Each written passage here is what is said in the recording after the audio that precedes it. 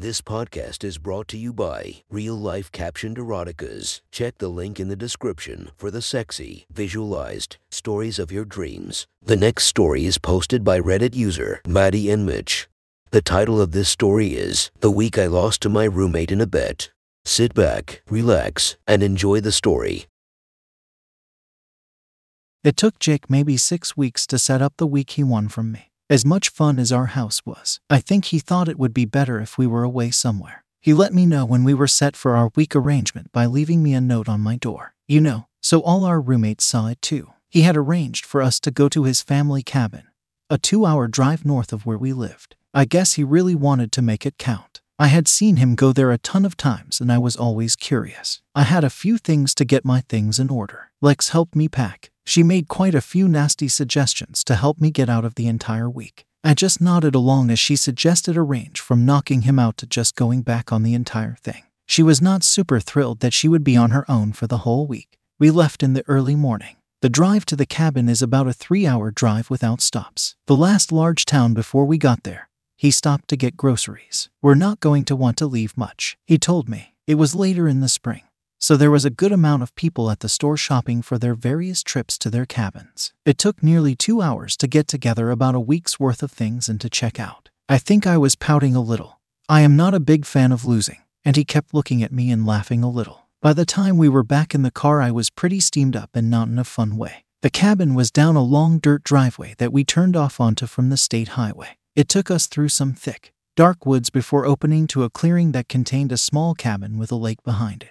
There was an empty dock that led into the lake where boats or any water vehicles could be kept later in the year. Let's put all the groceries away first, he told me, unlocking the door. I will get everything. Just put stuff away. I did my best. Put stuff where it looked like it needed to go.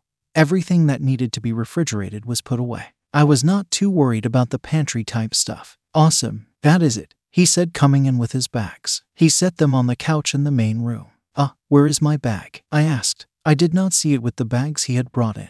You don't need it. I have it covered. He gestured to one of the bags. I don't understand what you mean. Give me my stuff. No, he shook his head. This is my week. You play by my rules. You wear what I say. I really regretted making this deal. He was determined to make me very sorry. I looked at what I was wearing. A floral skirt and a button-up blouse. Could I wear this all week? I could make a run at it. Come on, Maddie. This is supposed to be fun. Let go of that death grip you have on being in control of every little thing. I am not a control freak. I spat at him. He laughed at that and grabbed my hand. Come look at this. I was led to the back of the cabin that opened to a covered porch that faced the lake. We sat on the little couch facing the water. There were a few boats out there.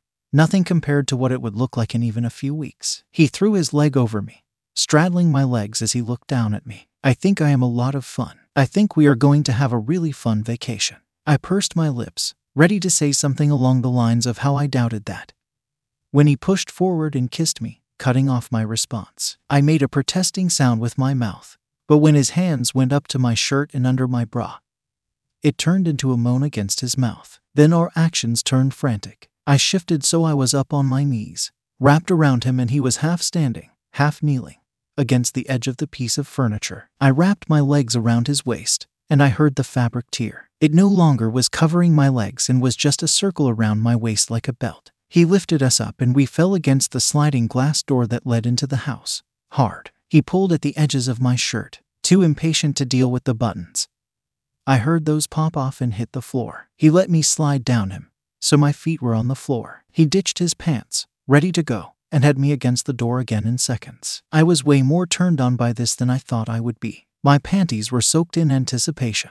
He pushed them to the side and pushed into me. For a minute we went hard, my back slamming into the glass window with every thrust. I was gasping when he suddenly stopped and set me on my feet. Come on, turn around. He spun me, so I was facing the sliding door that led to the house.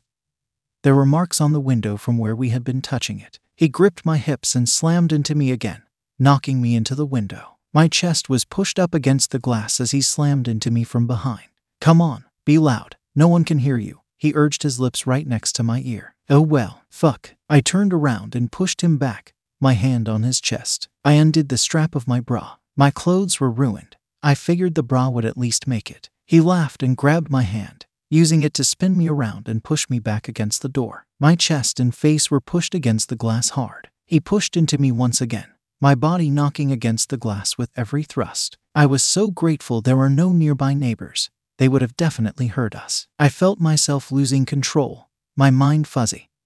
As I went over the next wave of my orgasm, I gasped as I felt him expand inside, close to losing control of himself. Right before I thought he was going to come, he flipped me around again, lifting my legs around his waist and plunging into me once again. That time I screamed. He followed me over the edge that time. I slid down him until my feet were on the floor again. He turned to grab his pants. When he leaned over, his shirt slid up some and I could see red marks forming on his back where my nails had dug in. I looked around and saw my destroyed clothes. So much for wearing that all week.